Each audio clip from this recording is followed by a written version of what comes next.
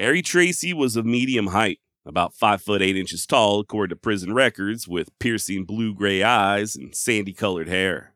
While not necessarily conventionally handsome, Tracy was still said to have been quite the ladies' man. His face had a certain roughness to it that, coupled with smooth manners and a quick wit, made him one of the more desirable young men in Seattle's Tenderloin district back in the mid-1890s.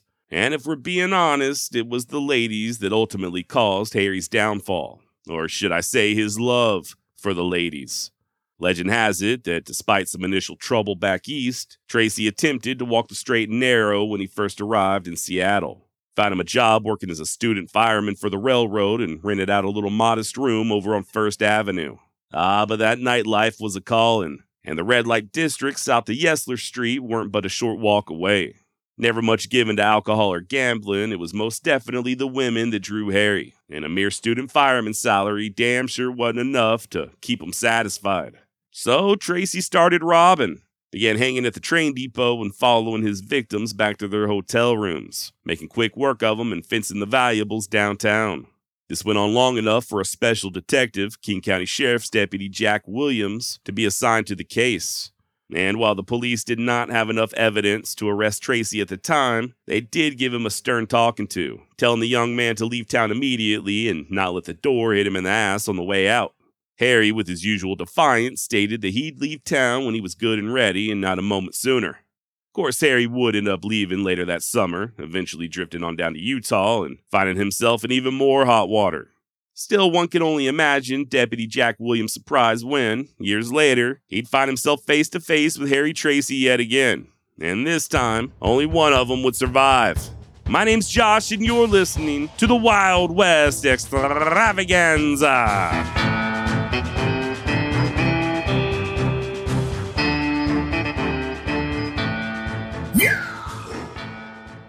Following the shooting of deputies Raymond and Williams, Tracy hijacked a wagon and forced its owner to drive him towards Seattle. Believe it or not, they actually passed a roadblock without drawing suspicion, and by nightfall were on the outskirts of Woodland Park.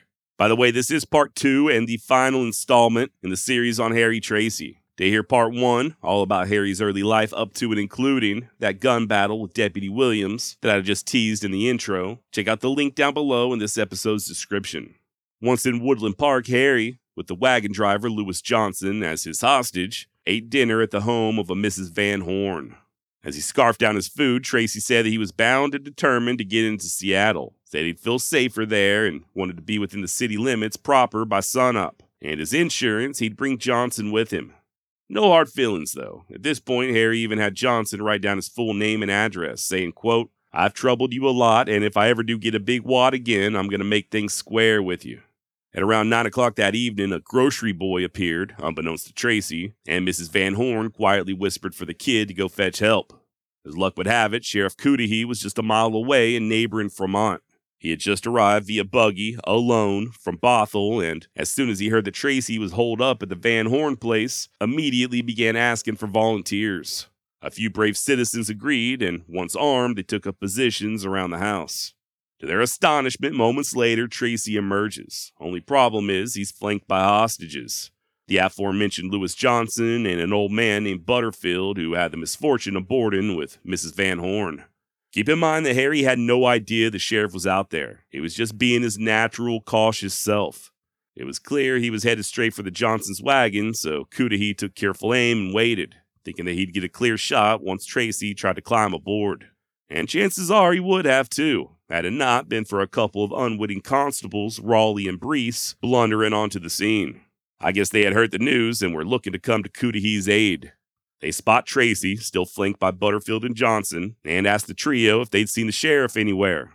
Seconds later, Brees notices the rifle that Harry was trying to conceal under his jacket, puts 2 and 2 together, and yells out for Tracy to drop the gun. Instead, Harry simply swings it out and puts a bullet square in Brees' forehead. Constable Raleigh is close enough to actually reach out and grab Tracy's arm, while at the same time attempted to draw his service pistol, but it's no use. Harry was just too damn quick, and he fished out a revolver of his own and pumped 2 rounds into Raleigh's belly. All of this happened in just a matter of seconds, mind you. Sheriff Cudahy and his makeshift posse scrambled to open up fire, at which point Tracy just disappears into the night. Now, Constable Raleigh would succumb to these wounds fairly quickly. And counting Brees and Deputy Raymond back at the cabin, Harry Tracy had just killed 3 men in the span of a few hours. 4 really, depending on how you look at it. Deputy Williams, who had been wounded back at the cabin, would go on to live several more years, but when he did finally die, it was from complications of those wounds he received back in the summer in 1902. The following day, July 4th, the good citizens of Seattle began arming themselves. Rifles were handed out at hardware stores as Sheriff Cudahy and a posse of 50 men began searching the woods between Seattle and Bothell. Others were strategically positioned at various points along roads and rail tracks, but mostly it was just a game of hurry up and wait. Tracy could be anywhere, holed up out in the woods or sitting in somebody's house watching all the commotion outside through a window. Unless he popped his head up or there was another sighting, the posses really couldn't do much of anything. Sheriff Cudahy admitted as much that evening during a press conference. Said he couldn't possibly say where Tracy was, but that he and his men were watching closely for the next appearance. Quote, "The chase has been a hard one, but we are not beaten yet. Tracy must be exhausted by his last flight across the country, and we must keep hard after him." End quote. And as had been the case for nearly the entire hunt, tips began flooding in. Some credible and others not so much.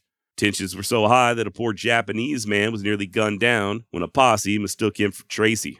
In truth, by the way, I'm recording this directly after I recorded the first episode in this series. If you hear my voice cracking, it's just because it's still not at 100% after that little cold I had a couple weeks ago. I feel fine though. My voice just isn't quite where it needs to be yet. Hopefully soon. Now, by the morning of the 4th, Harry had made his way all the way to Green Lake and held a farmer and his family at gunpoint while they made him breakfast. During the brief sojourn, Tracy described the previous day's events in vivid detail and retold the story about how he killed Dave Merrill, adding that he didn't want to hurt anybody except, quote, "those who are after me, and I'm not going to forget those people that have done me favors," end quote. Almost as if to hammer this point home, Tracy refrained from tying the family up due to their 18-month-old baby, saying, "I'll not tie you people up because somebody will have to tend to that baby. But one thing I want you to do, and that is to give me a solemn promise that you will not tell anyone I've been here for the next 48 hours. End quote.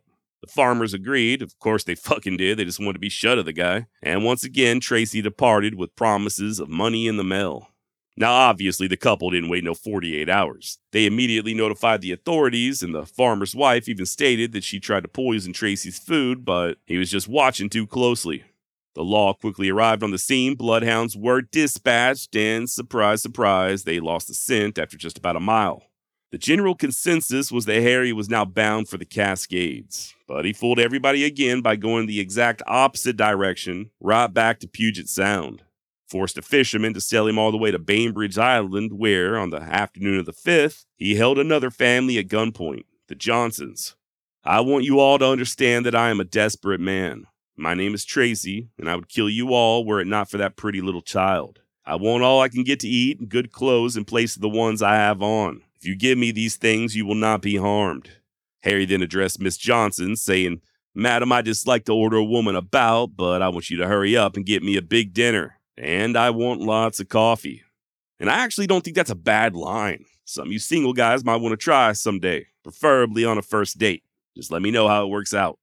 By 9 p.m., Tracy was gone, leaving with the Johnsons' hired hand, John Anderson, whom he then forced to row him from Bainbridge Island all the way back to a peninsula southwest of Seattle. Now, if you don't mind, I'm going to play a little armchair fugitive for just a moment. I'm having a really hard time figuring out the reasoning behind sailing to Bainbridge Island and then back to the mainland all in the course of a day. If you look at a map, there's not a whole lot west of Bainbridge even nowadays, at least not in the way of civilization. Assuming Harry had enough ammunition and a little wilderness know-how, if he could have made his way to the Olympic Peninsula, where the present-day Olympic National Forest is located, I kind of feel like he could have hid out indefinitely. Then again, me personally, if I, God forbid, ever happen to be on the run from the law, I think I'd head to about the biggest city I could find, preferably somewhere with a lot of public transport, and just kind of melt in with the masses. And who knows, maybe that's why Harry Tracy was so bound and determined to get to Seattle. Maybe he felt safer among people. Or maybe he just didn't care to spend a long time in the forest by himself with nobody to talk to but Rosie Palm and her 5 sisters. That said, as you'll soon hear, there is some evidence that Tracy was receiving help from the outside. if he did try to rough it over there on the Olympic Peninsula, he'd be completely cut off from that assistance. Hell, there wouldn't even be farmers that he could turn to for food. This is all just speculation on my part. Like I said, Tracy had Anderson sail him all the way back just southwest of Seattle, and then, once on shore, he made the man carry all his food and ammo. Remember what I just said about help? Well, according to Mr. Anderson, he and Tracy marched through the forest toward the town of Renton, where they encountered 4 men, one of whom Harry greeted as Fred. He and Fred conversed for a while before Tracy tied Anderson up and blindfolded him, leaving one of the 4 to stand guard. Harry and the others returned about an hour later with a bottle of whiskey and continued their hike, all 6 of them. That evening, they took refuge near a railroad track, and once again, Anderson was tied up. This time left completely alone, but just like before, Tracy and the mystery men show back up at daylight. As far as Harry's overall condition goes, per Anderson, quote, Tracy never got tired. He was always walking fast and watching both sides. He got cross at me when I forced him to slow up sometimes. His health is good, and he hasn't a scratch. He has been eating heartily and regularly and has built up his strength and told me he was now in better condition to fight and travel than at any time since he left the penitentiary at Salem. He said, I'm getting stronger all the time and I've never felt better in my life. End quote. Now, at some point, they broke off from the 4 allies and Tracy came upon 2 girls and a young boy picking berries. Introducing himself as the famous fugitive, he accompanied them home, assuring them along the way that he would never hurt a woman. Once they arrived, Harry made the acquaintance of the family matriarch, a Mrs. Gerald's, before leaving with the little boy as a hostage and returning shortly thereafter with Anderson. Tracy then gave the kid a couple of stolen watches and told him to go sell them over in Seattle and use the money to purchase a brace of revolvers. I want 2 Colt 45s and 2 boxes of cartridges. Now, if you preach on me, kid, you'll hear from me. Then, just to drive this threat home, within the boy's earshot, Tracy told his mama, if he betrays me, I'll kill your 2 other children, referencing the berry-picking sisters. This, of course, was just another one of Harry's bluffs, and once the boy departed, he assured Mrs. Gerald that she had absolutely nothing to fear. As for the kid, he had more pluck than Harry gave him credit for. Fearing for his mama and sisters, he immediately alerted the law, and it weren't long before a posse descended upon the Gerald's home. Tracy noticed him, though, and, as gentlemanly as could be, concocted a plan to have the women leave with him as a human shield, sort of like he did back at the Van Horn place. And just like before, all plans were immediately derailed by a pair of interlopers. And this next part is almost unbelievable. Apparently, 2 highly inebriated men, not part of the posse, just what the newspapers would later describe as meddling fools and idlers from Renton, drunkenly muscled their way inside and asked if Tracy was there. Harry hid in a room with the young ladies as Mrs. Gerald's assured the men that he was not. Finally, they just stumbled their way out, likely saving their own hides in the process. Weird little interlude, and it does seem pretty amazing that Tracy didn't kill both of them on sight. And you gotta wonder what the hell the posse outside was thinking. Up to that point, at least, they were under the assumption that they had gone unnoticed. Nonetheless, that night, once it was good and dark, Tracy tied Anderson up, and despite previous plans, he left alone, slipping quietly right through the posse just like he had done dozens of times before. I do find Tracy to be a pretty fascinating study. The dude was a stone-cold killer, no doubt. I'm sure a little touched in the head, extremely dangerous, and he made no qualms about being a thief. But also, he did seem to go out of his way not to harm civilians. During Harry's time on the run, he took a ton of hostages, but never made any untoward advances on the womenfolk. About the worst he ever did was just leave a few people loosely tied up. He wouldn't hesitate to drop the hammer on anybody hunting him, be they lawman or vigilante, but everyone else seemed to be off limits. By all appearances, Harry Tracy lived by a code, albeit one of his own making. And this is something I've noticed when researching other criminals from different eras, even admitted crooks and gangsters from modern day times. They all espouse a certain honor code, and some very strongly. I'm sure this is a topic more suited for a psychologist than a dumbass podcaster, but I've always wondered if these codes are true beliefs, guiding principles that they just really feel down to their core, or just more of a narcissistic coping mechanism. Maybe rather than accept who they are, they instead rewrite the narrative in their own minds. Sure, I might rob a bank, but I'd never hurt a kid, so I'm not all that bad. Or yeah, I'd shoot a cop trying to arrest me, but I've never touched a woman without consent. None of us, even bad boys, want to feel like monsters, right? Then again, there may be some truth to it. With all of Harry Tracy's faults, was he as bad? as those prison guards that tortured Delmain back in the previous episode. Those guards were never hunted down like dogs or labeled as menaces of society. They never had a price on their head, and the warden that allowed all that shit to go on at his prison, the worst that ever happened to him was he lost his job.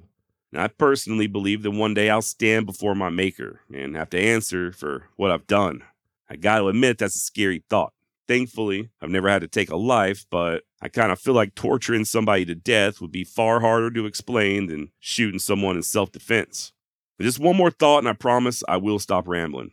As much as I sympathize with Harry Tracy, and by sympathize, I guess I mean I understand his reluctance to return to prison, I don't know that being nice to his hostages is all that great of a flex. At the end of the day, just the mere action of him forcing his way into those homes and holding families at gunpoint is traumatic as hell. The men were likely left with feelings of inadequacy for the rest of their lives, and the women never again able to feel safe in their own homes. In my opinion, being polite doesn't really make up for all that. And if one of those men had tried to fight back, Tracy sure as shit would have killed him. And it would have been his own damn fault. Now that posse did end up rushing to the Gerald's home in a huff, cutting Mr. Anderson free and putting the hounds on the scent using some old clothes that Tracy left behind.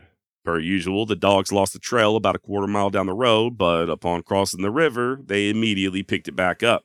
At least they did until they ran smack dab into a nice heavy dust and a cayenne pepper. Far as I know, that was the only time Harry tried that particular trick, and needless to say, it did hamper the chase quite a bit. Undaunted, the handler gave his dogs a good nose cleaning, whispered some sweet nothings in their ears, and in no time flat, they were back on the hunt. And this time, for whatever reason, Tracy had a very hard time shaking them. He ended up doubling back, making a big circle through the timber and cutting his own trail, heading north again towards Lake Washington. The hounds followed, but by the time they hit the lake, the trail went completely cold. So demoralized were the volunteer posse men at this development that most of them just up and quit and went on back home. Harry didn't have that option, so instead he again changed directions and beat feet to the south. In the days that followed, there were numerous sightings, and someone fitting Tracy's description even forced his way into a home and attempted to use the telephone. Then, just outside of Tacoma, Harry took yet another family hostage, the Johnsons. After demanding food and a change of clothing, he ordered the man of the house to go into town and procure a pair of .45 Colts. Remember, he pulled that same shit back at the Gerald's home, so I'm guessing he really wanted those damn pistols. And once again, Tracy offered up a bluff. Told Johnson that if he didn't do as he was told, he'd murder his wife and children. In the meantime, Harry gathered the remaining family members, Johnson's wife, a 17-year-old daughter, and a 15-year-old son, and took them to a hill behind the house. Apparently, Tracy wanted a nice vantage point in case anyone tried sneaking up. And this next part is very interesting. While awaiting the return of Mr. Johnson and those two twin Colts, Tracy allegedly regaled the family with stories from his days riding with Butch Cassidy's Wild Bunch. Now take that with a grain of salt, as I don't know this is something that the Geralds said, or whether or not the local press just sprinkled it in to make the story more interesting. Much of what we know about Harry's time on the run does come from newspaper accounts, and you know how that be. Speaking of which, this wasn't just some local story. This manhunt had garnered national attention, and there were daily updates in damn near every paper in the United States. Even then, President Teddy Roosevelt was obsessed, following the news closely and allegedly somewhat intrigued by Tracy's ability to elude the law for as long as he had. So yeah, there's no telling what kind of stories the press was concocting on the daily just to drum up sales. I will say this much though. When Tracy was admitted into that prison back in Utah, his official description listed a bullet scar on his left leg. Where he got that wound, what the circumstances were, is anybody's guess. For sure, Harry Tracy was involved in more than what we're discussing here. I just wish I knew the particulars. You know, that crime that got him locked up in Utah was relatively petty, but who the hell knows what else he had done prior to getting caught? How often had he slipped in and out of Browns Park in the past? Is there any truth to him riding the Hoot Owl Trail in Montana? I wish I could say one way or the other, but for now, this will have to remain a mystery. If you have any additional information on Harry Tracy, if I've gotten anything glaringly wrong, please don't hesitate to reach out and let me know. Josh@wildwestextra.com. I think one thing is clear, though. Tracy may or may not have rode with Butch Cassidy, but he could have. Hell, judging from his actions during this manhunt, Tracy would have fit right in with the James gang. Good, bad, or indifferent, the man had nerve and he had grit. Had he been born a decade or two prior, the name Harry Tracy might be among the most well-known of the Old West bad men. Now, Mr. Johnson did return. He was a good boy and kept his mouth shut, but he was only able to procure one revolver for Tracy. To make matters worse, it had a 7.5-inch barrel as opposed to the shorter 6-inch barrel that Harry had asked for. Tracy wasn't very happy, but he ended up cooling off rather quickly before air quotes borrowing a couple of dollars from Mr. Johnson. He then took everybody back inside, had Mrs. Johnson pack him up a parcel of food, and after shaking hands all around, Tracy headed on down the road alone. Mrs. Johnson would later tell reporters that during the stay, Harry spoke twice of his mother, fondly, and that she could see tears welling up in his eyes. Now, as touching as that is, she also expressed fears that Tracy would return and kill her husband, saying that she wouldn't be able to sleep in her own home again until he is either dead or out of the country. As it turns out, she would not have long to wait. That evening, a little after midnight, Harry came upon two men guarding the railroad tracks and took off running. They unloaded their scatter guns after him, and despite the darkness, ended up putting at least a few pellets in Tracy's hip. He hobbled through the woods about 50 yards before running smack dab into another lawman, Deputy Crow. Harry pretended to be a fellow posseman, but as soon as he got close, he raised his rifle and popped off a couple of shots. Luckily for Crow, Tracy didn't stick around to make sure any of his bullets found their mark. Other than a slight powder burn on his face and an exciting story to tell his grandkids, Deputy Crow was unscathed and lit out for the nearest telegraph station. Skip ahead to 8 a.m. that morning. Sheriff Cudahy arrived on scene along with those bloodhounds, but, say it with me, class, the trail soon went cold. A couple hours later, Harry was spotted on a farm some 5 miles south of Covington Station. The hounds were once more deployed, and this time they were able to follow the trail for a full 8 miles. The longest thus far in the entire manhunt. However, just like always, they eventually lost the scent. The following day, July 12th, 1902, Tracy limped his way into the home of the Portraits, an elderly French couple. Said he was the man the posse was after and that he wanted some food. Now, if Tracy had previously been at the peak of physical fitness, as the hostage Anderson had claimed, things had recently taken a drastic turn for the worse. That hip wound was hurting something fierce, and according to the Portraits, Harry's face appeared thin, drawn tight and gaunt, and he was so exhausted he could barely lift his fork. Nevertheless, after finishing his meal, Tracy was on the move, limping his way back into the safety of the forest. He didn't look like a criminal, Mrs. Portrait later recalled. He treated us very nicely, and it is hard to believe that he has such a black record. Next day, around 5 p.m., Harry was spotted by a 10-year-old boy just south of Enumclaw. The kid would later state that Tracy seemed very tired with dark circles under his eyes, and that he carried a Winchester in his arms with a makeshift holster around his waist holding 2 revolvers. Harry asked the kid for directions to the road leading to Buckley, thanked him, and went along his way. The youngster immediately pedaled into Enumclaw and alerted the adults. There was a great clamor of hounds and men, but Harry had done circled back and it weren't no use. On the afternoon of the 14th, Tracy was still in the vicinity of Enumclaw, where he forced his way into the Garner home. Fugitive ate dinner, ordered one of the Garner boys to give him a shave, and then departed with a new pair of pants. Meanwhile, Sheriff Cudahy decided to follow a somewhat iffy lead. More and more intel kept coming his way, backing up the idea that Tracy was receiving outside help, and what seemed like a reliable informant even claimed to know the exact location of their hideout. A remote cabin on Lake Sawyer. Desperate to make an arrest, Cudahy took 12 of his best men and made the long hike, getting lost twice in the process before finally locating the cabin. They breached the doors, guns drawn, and it was empty. While there were remnants of an old fire and what appeared to be bloody rags in the corner, Harry Tracy was nowhere to be found. Defeated and deflated, Sheriff Cudahy quit the search completely. Returned home and said that he would not go out into the field again unless he had definitive news. And I think I do understand the man's frustration. It was like chasing after a damn ghost. Couple that with all the fake Harry Tracys that began popping up, and it had to be downright frustrating. There was one jokester who walked into a logging camp demanding dinner, and although he was armed, he did not match Harry's description. But that's nothing compared to a genius by the name of William Nixon. Old Willie entered into a Seattle saloon and began quietly intimidating one of the female employees, claiming to be Tracy and strong-arming her into buying him beer. Said if she told anyone, there would be consequences. Well, she told, and the next time Nixon set foot in that saloon, he got his ass beat black and blue and locked up in jail to boot. Hell of a price to pay for a free beer. Meanwhile, the real Harry Tracy had indeed crossed the Cascades on horseback and pushed into the much more open and arid land of eastern Washington.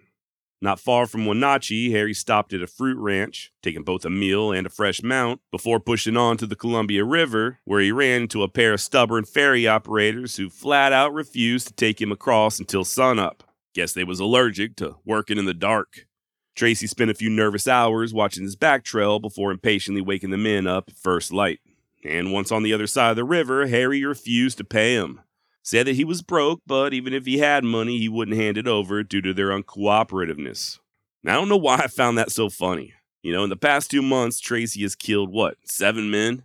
The 3 guards at the prison, Dave Merrill, Deputy Raymond over at the cabin, then Brees and Raleigh at the Van Horn home, and he left another Deputy Williams all but dead.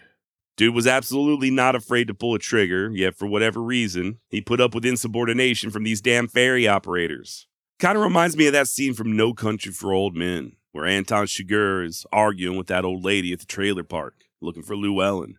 Those ferry operators, much like that fictional lady, had just come across the deadliest person they would ever encounter for the rest of their lives. Yet they somehow stumbled away without so much as a scratch. Who knows, maybe this was just part of Tracy's code, or maybe he was just plumb tuckered out. I don't know.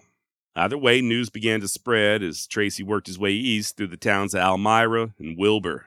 Even Sheriff Cudahy got excited about the numerous sightings and decided to investigate in person.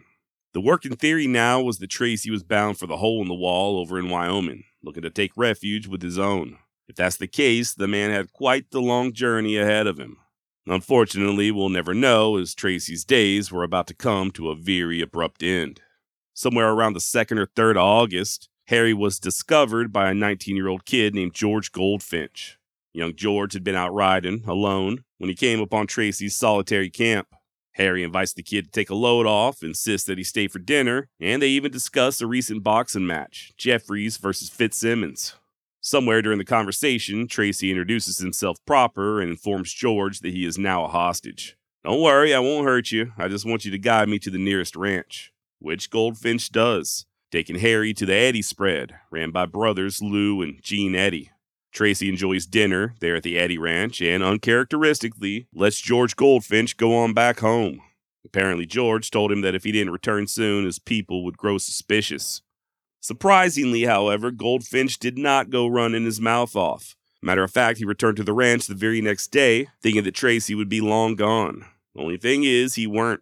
Truth is, Harry had his sleeves rolled up and was in the process of helping the Eddies build a new barn. You know how secrets are, though. They're not the easiest things in the world to keep bottled up inside, especially when you're 19 and the secret in question has a large sum of money on its head. This time after George left, he did start talking, and word spread throughout the nearby towns of Davenport and Creston. Indeed, there in Creston, an ensemble of unlikely heroes began to form. Turns out a youngster named Joseph J. Morrison overheard the news and began gathering his buddies, all of them rank amateurs in their early to mid-20s. And I say amateurs, but that's not exactly correct. They were just very inexperienced in the ways of manhunting. One of them, Maurice Smith, had served in the Spanish-American War, but he was a lawyer by trade, and a recent transplant from back east.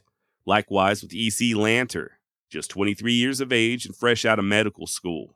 These 3 attempted to recruit George Goldfinch to guide him to the Eddy place, but young George refused, thinking that Tracy might not be happy with him after this recent turn of events. So instead, they enticed one of Morrison's hunting buddies, Frank Lillingren. To round out the posse and give it an air of legitimacy, they also talked part-time constable C.A. Straub into going with them. On August 6, 1902, they made their way to the Eddy Ranch in a buggy, finishing the last leg of the journey on foot so as not to draw attention. And believe it or not, these wannabe vigilantes were able to sneak all the way up to that barn and get to within 50 yards of the notorious Harry Tracy. Worth pointing out that these guys were a nervous wreck by this point. The doctor, E.C. Lanter, wasn't armed with nothing but an old black powder gun of dubious reliability, so he urged the lawyer, Maurice Smith, to take the shot. But I guess being the gentleman he was, Smith decided to give Harry a chance to surrender. "Throw your hands up, Tracy," Smith barked in the most authoritative voice he could muster. And Harry did exactly what he was told. He put his gun down and came out, hands in the air, meek as a damn kitten. He even began thanking the men, saying that he was glad that his long flight was finally over. And no, I just made that last part up. Of course, Harry Tracy didn't surrender. At the sound of Smith's voice, Tracy immediately dove into the barn towards that trusty Winchester of his. Still uncertain as to who he was up against and how many there was, Harry then made his way from the back of the barn to a hayfield. Both Lanter and Morrison noticed and put their long guns into action. Harry did the same, turning and snapping off a few shots with his Winchester as he ran, before diving among some large rocks for cover. As he did so, he tripped and lost control of the rifle and had to scramble to retrieve it.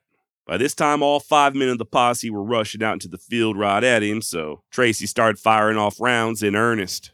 And while he did succeed in stopping their advance, all his bullets were strangely falling short. Not only was Tracy fighting with the setting sun directly in his eyes, but as would later be determined, during that fall he had knocked loose the front sight of his rifle, thus rendering it practically ineffective at anything past a couple of dozen yards.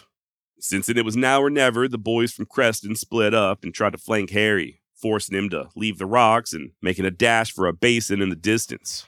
Of course, their aim weren't much better than his. Maurice Smith was basically just walking rounds in on Tracy. Anytime the fugitive would appear in a break in the tall grass for just a second or two, Smith would fire, look for the dust plume, and adjust aim. This happened a few times before finally he thought he got a hit. Excited, Smith quickly unloaded his gun in that general area, and then quiet.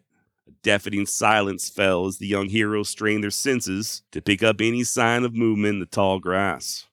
All of a sudden, Lanter raised his rifle and let her rip, but just turned out to be a rather large hog, who squealed in fright and ran off back towards the barn. Crazy as it sounds, this did help to break the tension somewhat, as the emotions of the last few minutes caused the young men to begin laughing uncontrollably. Here they were, chasing after a confirmed killer, still out there and as dangerous as a cornered mountain lion, and they was giggling like school children. At least they were, until they heard a muffled shot from what sounded like a pistol. Seeing as how the sun was going down, and none of them felt that strongly about going into the tall grass in the dark, they decided to stay put where they were and wait till daybreak. Round about midnight, here comes Sheriff Gardner of Lincoln County, and he too thought it would be a wise choice to wait until morning. At least he did until first light. As the men of the posse mustered up courage to descend into the tall grass once more, the brave sheriff declined to join them. Even so, Lanter and Smith advanced cautiously, rifles at the ready, until they found what they was looking for. Not 20 yards from where Smith thought that he got off that lucky shot the day before lay Harry Tracy, covered in dirt and blood and deader than disco. Upon further inspection, they saw that at least one of Smith's rounds shattered Harry's right leg and likely severed his large artery. Tracy applied his belt as a tourniquet, but I reckon he saw the writing on the wall. Quickly losing his life strength and unable to move, Harry pulled his own revolver, placed it against his right eye, and pulled the trigger. Sheriff Gardner, sensing all the commotion, rushed out immediately and began waving his pistol around and demanding to take charge of the situation. Sometime later that day, Harry's body was hauled to the town of Davenport, where a mob of souvenir hunters were awaiting. Lining up on both sides of the street, they began reaching out and pulling off buttons at first, and then just flat out ripping off pieces of Tracy's clothing. And that was just the beginning. Once the body was placed inside the coroner's office, the crazed crowd busted in the windows and stormed inside. Within minutes, Tracy was stripped completely naked as the damn human vultures tore away his hair and skin, leaving the corpse absolutely riddled with bloody patches where entire chunks of flesh had been hacked away. Sheriff Cudahy, who had arrived in town just a few minutes prior, was so overcome by the scene that he began sobbing. Now, there was a bit of a dust-up as to who got to claim Tracy's body. Sheriff Cudahy could have done so had he chose, as he did still hold a warrant on the man, but he was as done could be at this point. He just up and left town. Stalwart Sheriff Gardner said that it was he who should deliver Harry's body back to Oregon and get the reward, since he was killed in his jurisdiction, but them young posse men who did all the work refused to let the lawman at the body. Good for them. Finally, the governor ordered Creston Constable Straub to take possession and oversee the transport back to that prison down in Salem. And you're not going to believe this next part. Before they loaded Tracy onto a train bound for Oregon, they poured acid all over his face just as a way to dissuade any future trophy hunters. Guess the idea was to make him look as unrecognizable as possible. Even still, Constable Straub had to physically sit on the coffin for the entire train ride, clutching a rifle. According to his interview with the Spokane Spokesman Review, if he hadn't, quote, souvenir hunters would have cut so many chunks off it that there wouldn't have been much left, end quote. Be that as it may, a mob was still able to power their way through as the coffin was being transferred to a wagon down in Salem. The lunatics managed to smash the casket into pieces and made off with the splinters, along with even more strips of Harry's putrefied skin. Good Lord. Eventually, what was left of the poor bastard was laid to rest in an unmarked grave there at the Oregon State Penitentiary, covered up with a heap of lime, right alongside his old buddy / murder victim, Dave Merrill. Now, Merrill's body had been discovered way back on July 15th, and sure enough, just like Tracy had stated, Dave had 3 bullet holes in his back. Apparently, a lady had been out walking with her son when the kid got a good whiff of the decomposing body. One of those smell it before you see it kind of deals. Dave's brother, Benjamin Merrill, was able to positively ID the body, as did the prison warden. And no, neither the woman nor her son were given any of the reward money. The governor of Oregon even released an official statement trying to rationalize his decision, basically saying that the bounty was offered as a way to entice men to risk their lives in search of the fugitive, and that simply stumbling upon a dead body while picking berries or walking was just pure dumb luck, blah, blah, blah, blah, blah. Typical politician bullshit. Speaking of rewards, you will read that the bounty on Tracy's head had reached to over $4,000. Not sure how true that is, but the final amount they ended up getting paid was just $2,500. And you better believe Sheriff Gardner, who showed up after the fact and didn't even have balls to go into that tall grass after Tracy, tried to claim it as his own. The nerve on this guy. Hell, so did George Goldfinch. Remember him? At least he had a semi-legitimate claim, as he was the one who first spread news as to Tracy's location over at the Eddy Ranch. There was a lawsuit, but in the end, the reward was divvied up among those 5 amateur possemen: Smith, Lanter, Morrison, Lillengren, and Straub. And I think that's fair. They would have each ended up with around the equivalent of $15,000 in today's money. And I doubt they had to buy their own drinks for quite some time. Now, like I said earlier, for research, I leaned heavily on the book The Saga of the Outlaw Harry Tracy by James J. Nystrom. And if you don't mind, I think the last couple of paragraphs from Mr. Nystrom's book are a fitting end to this story. The furor that Harry Tracy created in the months in which he had been hunted slowly died down, even in the places he had passed through on his mission to escape. Today, there are few markers on his trail of mayhem, no placards where he shot it out with deputies or held hostages for days. The man who so boldly and brazenly marched across 500 miles of thick underbrush, tall grass, and dense forests has left only the impression of a memory. People living in these areas held vivid memories of the circumstances throughout their lives. Today, all those who remembered are gone. It is their descendants who keep only a memory of a memory. Perhaps it is fitting that this outlaw, no matter how bold and daring, has left little or no trace on the landscape of the Pacific Northwest. His deeds and exploits should not be overly aggrandized, since he was, in fact, a convicted criminal, a thief, and a cold-blooded murderer. He was also very polite, courteous to women, not a wanton killer, but a self-justifying dispenser of his own crude code of frontier justice, with a keen though rough-hewn sense of humor. The story remains as a monument in the factual history of the growth of a region, the Pacific Northwest. It is still the same land that it was in Harry Tracy's time.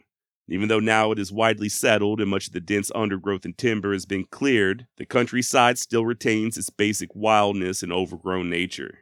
It does not take much neglect for the rain-soaked climate and fertile soil to reclaim its prominence over any kind of civilized activity. It is within this cover that the outlaw Harry Tracy hid from capture and eluded every posse that was dispatched to capture him. It was perhaps only in the Pacific Northwest that Harry Tracy could have been able to become a legend, however fleeting. Well said, Mr. Nystrom, and with that, I reckon that's about all I got on Harry Tracy. Thank you so much for listening. Please, if you like what you hear, share this episode. And if you're looking for more true tales from the Wild and Woolly West, head on over to wildwestextra.com. While you're there, hit that contact button. Let me know what's on your mind. That's wildwestextra.com. All right, I hope you and yours have a very happy Thanksgiving. Hope you stuff yourself silly with turkey and pie. And if you're a hunter, I hope you got a deer already. And I hope that the Dallas Cowboys lose. How about that? Till next time, try not to break the law. You might find yourself bleeding out in a Washington hayfield, and nobody deserves that, not even Cowboys fans. Adios.